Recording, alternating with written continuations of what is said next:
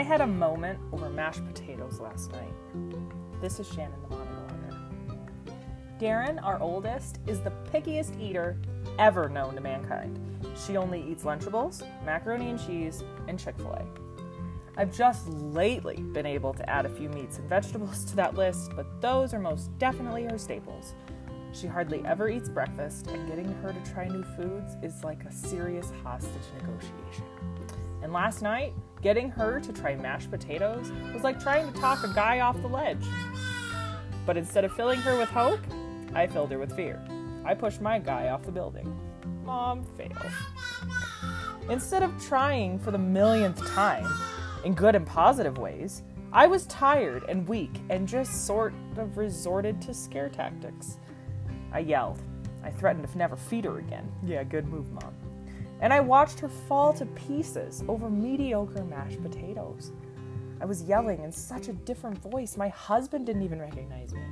I was killing my family with words, and I had no control. I saw red and turned Hulk green. And then I came back to center when my sweet, strong 6-year-old told me a hard truth.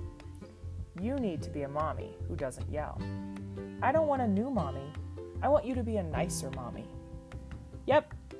From the mouth of babes, my 6-year-old pointed out a serious scriptural truth to me through one of the lowest points so far in my journey of motherhood. Jesus doesn't want Darren to have a new mom. He wants her to have a nice mom, a mom that loves Jesus. He wants us to die to our selfish ways, not throw in the towel when the kids don't eat dinner.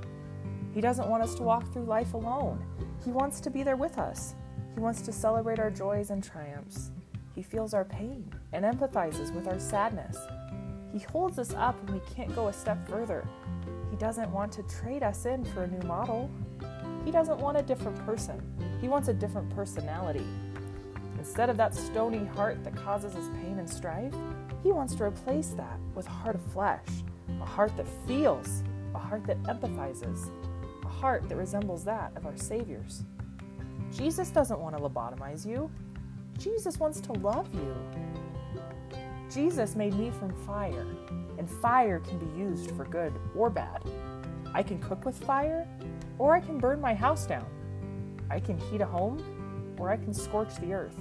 I've spent the last 3 decades scorching the earth, and now, in this last year, I'm learning, slowly but surely, that maybe instead of being a forest fire, I should be a fireplace. Instead of trying to be someone different, I should just look at myself differently. And if I can't trust myself to speak life to my soul right now, I can trust Jesus at all times. In God's eyes, through Christ, I am holy, chosen, and dearly loved. In God's eyes, through Christ, I am fearfully and wonderfully made. And my Maker does not make mistakes. I make mistakes, though. I yell at my kids over vegetables. Big mistake. But even if I make the biggest mistakes on earth, I am not a mistake. I make mistakes every day. I am not a mistake at any time of day. A bad day does not equal a bad life. And I've survived literally every single bad day to date. God met me in a meltdown over mashed potatoes. He showed me how much he loves me through the love my daughter spoke over me. He reminded me that I am his child, not a mistake or a mad dog. I am not angry Shannon. I am Shannon, who is angry. I need Jesus. I need grace. I need love. I will have bad days, yes, and I may even yell about vegetables again. But Jesus loves me in spite of my shortcomings. He leaves the 99 to find me. He is the best father there is, and his love for his kids is unending. Jesus didn't make me fearful.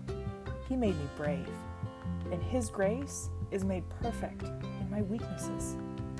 So, it's time for me to pull up my big girl panties and be brave.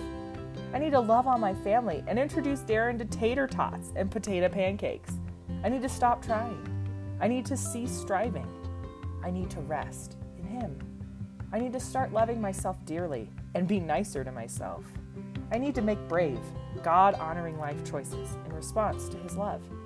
I don't need to work myself up trying to be anything. Jesus has called me to be me. He loves me for me. even when I go postal over potatoes. He embraces me, flaws and all. He calls me his daughter. He is my father. I need to trust that Jesus knows exactly what is best for me. I need to live a life of graciousness and give him hope and glory, even when there seems to be no hope and glory to give. He wants me to overflow with gratitude amid even the crummiest of circumstances, because his love for me overflows despite my circumstances. Even when I sin, he loves me. Even when I run away, he chases after me. He seeks me out and loves me unconditionally. Have you lost it over potatoes? Have you prayed prayers that sound more like bargains? Have you tried to negotiate with a little army that you made yourself? Do you feel like you're negotiating with God at times too? I see you, I hear you, and I'm with you, Mama. We can do this. Our children will eventually not look at dinner time as detention. And if we are lucky, we may be blessed enough to help our daughters negotiate with our granddaughters over mashed potatoes. And in those moments, I pray we love on our daughters the way Jesus loves on us. I pray that we lead them with strong hearts and soft hands. And I pray that mashed potatoes are one of my kiddos' love language.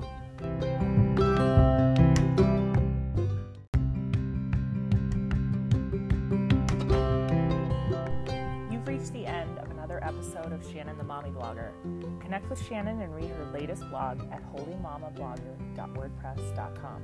While you're there, sign up for Mommy Blogger emails and subscribe to this podcast and curated playlists on Apple Music and Spotify. Praying for you, sweet friend. See you on the next episode.